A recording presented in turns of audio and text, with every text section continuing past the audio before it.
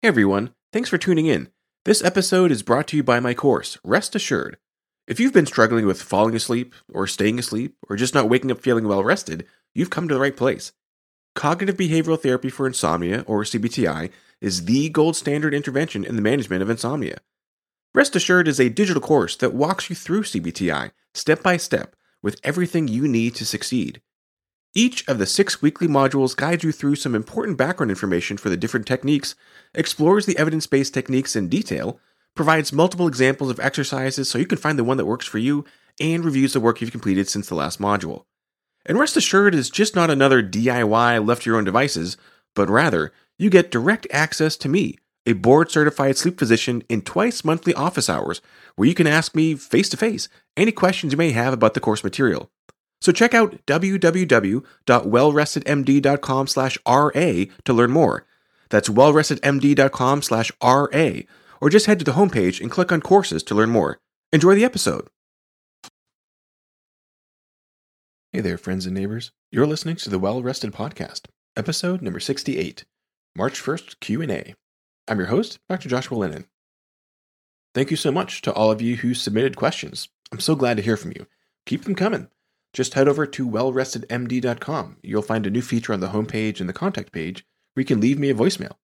Ask me anything you've ever wanted to know about sleep and feeling well rested. So check out wellrestedmd.com to post your questions in a voicemail, and I'll keep answering them in upcoming episodes. So thanks, and keep them coming. The first question is one I hear often, and different variations of it as well. How much sleep does one require? So I guess I'll start by hedging with kind of a non-answer and then give some numbers. So what does one really mean by require? And this is not just to be facetious, but does require mean to survive in the short run, or to not have premature mortality over the course of 1 or 2 decades? How much sleep is required just to feel okay, or required to feel your best? How much sleep is required over a single night, repeatedly over the course of a week? Or how much sleep is needed as a lifestyle for years or decades? That being said, I'm going to assume, and correct me if I'm wrong, that you mean how much sleep on average should I be aiming to achieve on a regular basis in the long run over my lifetime? Fair? We see with a major outcome like mortality what some might call a smile curve of risk, that on the short end of sleep duration, the risk is pretty high. There's a lot more risk for death for people that have low levels, low duration of sleep.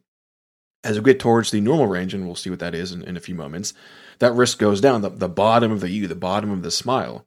And then as we go to increasing durations of sleep further along to the right side, we see another uptick of that smile curve going up again, higher risk associated with longer durations of sleep. And we'll see where there are some questions about the underlying assumptions from a model like this. And this has to do with the different limitations from different models of data collection. Was the data derived from a cross-sectional survey? You ask 1,000 people about their sleep right now. Or is it longitudinal data? So you ask 100 people and you follow them for 10 years, asking them periodically or doing some assessments of their sleep periodically over the course of that longitudinal study. Is the information about sleep from self-report? People just recalling, how much I think I might have slept last night? Or is it with objective measures like a sleep tracker from actigraphy or with a night in the sleep lab? So these factors definitely play a role, because this is where most of the data on these kind of issues is coming from these more larger population studies. But to get finer detail information about what is really required in terms of duration and quality of sleep, or with experimental models. So we can experimentally deprive somebody of sleep. You can wake them up, not let them go to bed. You can keep them awake long enough and deprive them of sleep long enough, and then really see what's happening to them. Mentally, emotionally, cognitively, physically. What is it doing to their physiology? But there's no experimental way to prolong somebody's sleep, to give somebody excessive durations of sleep. You can keep somebody awake and make them sleep deprived, but you can't make somebody sleep. You can't make somebody sleep for 12 hours and somehow get a result that's valid. Now, certainly we can see what happens when somebody's allowed recovery sleep, normal sleep, which is basically back up to the normal duration if they've been sleep deprived. But that's not the same thing as making somebody sleep for 10, 12, 14, 16 hours and seeing what happens. So there's a huge limitation. So with this experimental data, we can sort of back up and validate the findings from these larger cross-sectional or longitudinal studies showing that too little sleep is problematic. But we don't really have a way of validating on the other end of this association between too much sleep and risk, like risk of mortality. It also kind of depends on what we mean by short sleep or long sleep. Short sleep in some studies is anything less than 4 hours. In other studies, it's just less than 7 hours. Long sleep could mean more than 8 hours, or long sleep could mean more than 12 hours. And so which cutoff you use, you're going to get much different results. That being said, there is a range of sleep duration where we do see people operating a lot more effectively than others. And this range really depends based on their age. So for instance, in infants from 4 months up to 12 months of age, the range of normal sleep, what would be required for optimal functioning, is somewhere between 12 and 16 hours per day. And this is combining all the different sleep episodes, not just 16 hours at a time, but all the different naps added together. For toddlers between 1 and 2 years of age, that range is about 11 to 14 hours total across the day, including any daytime napping as well as overnight sleep. For preschoolers ages 3 to 5 years old, it's 10 to 13 hours total per day. In school-age children from 6 years to 12 years old, it's 9 to 12 hours a day. For adolescents 13 to 18 years old, it's 8 to 10 hours a day. And for adults over the age of 18, it's at least 7 hours a day. Now, that's at least 7 hours according to the American Academy of Sleep Medicine. You may see an upper limit to that from other recommendations like from the CDC or the National Sleep Foundation. There's a couple of reasons why the Academy did not put an upper limit on sleep time. Part of this is because what you require for sleep will change. It fluctuates. But if you've been relatively sleep deprived, say for 3, 4, 5 nights in a row, then you're much more likely to sleep more than your normal sleep. If you normally get 6.5 hours of sleep, but you've been getting only 5 hours of sleep for a few nights, well, then chances are, the next night when you have the opportunity, you're not going to sleep 6.5, maybe you'll sleep 7.5 or 8 hours in response to that short-term sleep deprivation. So that need, what you require, changes over a relatively short amount of time. When we're sick, when we're battling the flu or common cold, our sleep need goes up a little bit. We need a little bit more sleep. This has to do with some of the inflammation and some of these proteins that are released in the body while fighting off an infection, and some of them make us a lot more prone to sleep and make us feel more sleepy. So in those kind of settings, our requirement for sleep is higher than when we're fully healthy. And the Academy also didn't leave an upper limit to sleep for adults over the age of 18 because there's still a lot of uncertainty about that upper range. We have an association between prolonged sleep times, say in excess of 8 or 9 hours, and mortality. But an association is not the same thing as causality. Having that association, we don't know if A causes B or B causes A, or if some third factor like C is causing both A and B. So it's not clear, does impending mortality make you sleep more? That could be just as a valid an assumption as sleeping more makes you more likely to die. So because of that uncertainty, without this experimental model of data to back it up like we have for short sleep duration, it's not clear if there is an upper limit or not. So that's another reason why there's no cap to how much sleep adults should be achieving. So that's why they're saying at least 7 hours of sleep. So how much sleep do you need? How much sleep is required? Well, it kind of depends. But again, for children, it's anywhere from 8 to 16 hours, depending on their age. And then for adults over the age of 18, it's at least 7 hours of time in bed. All right, next question. What is the secret to getting sound sleep at night? What is the secret to getting sound sleep at night? Well, first off, I hope you understand that there is no secret here. This information is available for anyone for free. If you want more personalized secrets, you can see your local board-certified sleep physician or board-certified sleep behavioral specialist. But I guess the non-secret answer, a simple one, would be routine. The National Sleep Foundation puts out a survey just about every year called the Sleep in America poll. And a few years ago, I think this was in 2019, they had their survey was on sleep and scheduling. And what they found was that a majority, something like 55, 60, 65% of Americans don't keep a consistent sleep schedule across the week. Similar to what we talked about in episode 23 on social jet lag.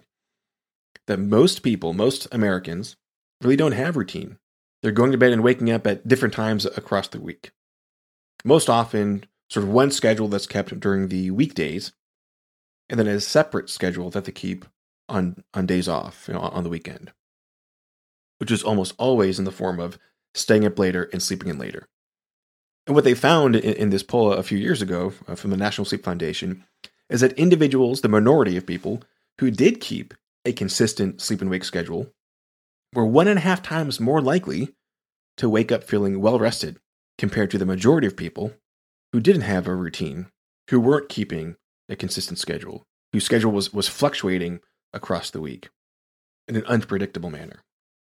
So just having a routine alone, just having a schedule of when I wake up, what time I try to go to bed, and keeping that consistent across the 7 days of the week, 1.5 times more likely to feel well rested, to get that sound sleep at night compared to those that don't keep that kind of routine.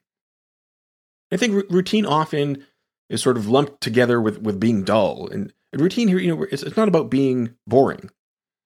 We're just coming through the end of the Olympics, and professional athletes, all of them, for their peak performance, all have a routine, a warming up routine of stretching or light exercise or whatever, a shutting down routine after their performance, more stretching, icing, whatever it may be. We should be having the same kind of routines for our sleep as well. A warming up routine when we first wake up in the morning, a shutting down routine at night shortly before we're going to bed. And especially keeping a routine of a consistent wake up time in the morning. That's a lot more important than going to bed at the exact same time every single night. And this is because you can't control what time you fall asleep. There's no volitional switch that allows you to just suddenly shut off and fall asleep. But you can control what time you wake up. And that's what alarms are for. So regardless of your zest for variety as the spice of life, or how thrill-seeking you are, we all share the same basic physiology. Your waistline craves routine. Metabolism is based on this routine of the circadian rhythm. Your inner sage craves routine. Your mental health depends on this routine of circadian consistency. Your cardiovascular health craves routine. Your blood pressure and heart rate, all these things follow and are improved by circadian regularity. So understand when you peak. And for different people, that's different times. It could be early in the morning, late in the morning, early afternoon, late in the afternoon. When you peak, that's when you should be aiming to get your best work done. If you understand what and when to eat and how long it takes to get on the table, you can form your routine to make sure that that meal occurs at the right time by kind of working backwards. When you understand when your physical performance is at its best across the 24-hour period, then you can build your routine, your schedule around that, when to exercise, when to go work out, when to play ball. So routine provides predictable structure. And you can flesh out that framework however you desire and shake it up as much as you need. So having the structure doesn't mean that you're locked into being dull and being boring. You can add as much flavor and variety as you need to on top of that framework. And I know I plug this at the end of every episode, but you can download a copy of such a framework for these evidence-based routines for healthy sleep. That's at wellrestedmd.com/day. And not to dodge the question any further, because this is a very important point. I hope you are all curious about how to get better rest at night, not for the sake of sound sleep, but for what that can do for your conscious life, for your energy, your health, your mental acuity, your emotional regulation, your overall well-being. Use of the word routine here is not just about doing activity X at time Y in place Z. It's really about building out a lifestyle that actually makes sense. A lifestyle of higher quality living, of happiness, productivity, better relationships, better satisfaction, better health. I hope that's what you all want. And the same kinds of adjustments that help in most of the domains of well-being also aid in sleeping with better quality, and vice versa. So it's not that that just doing one hack will leave you sleeping soundly, but the rest of your life still sucks, right?